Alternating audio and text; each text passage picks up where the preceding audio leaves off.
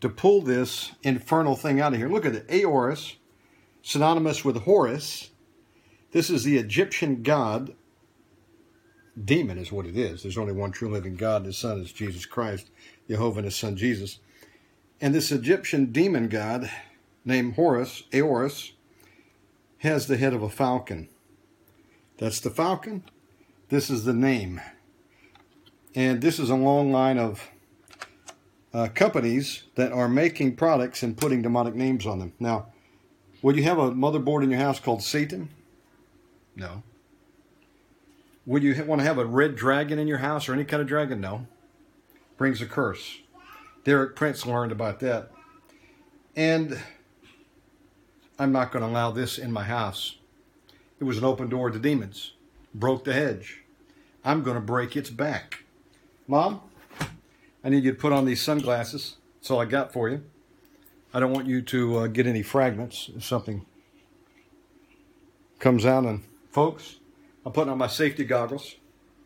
And normally what you do with these things, Mom, now focus in here on the board, is you would burn them. If you have an occult book, the best thing I can do is smash it.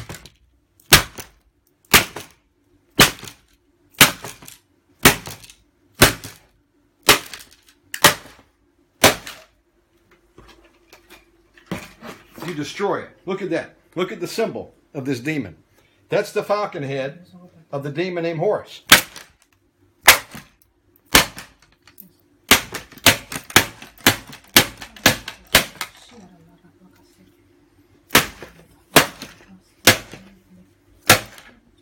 No one's going to be using that anytime soon.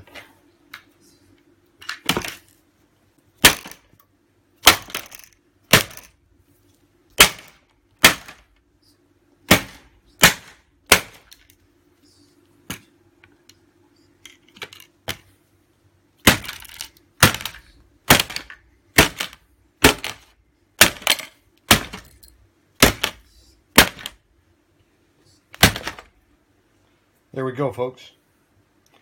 I'm going to throw it in the garbage now.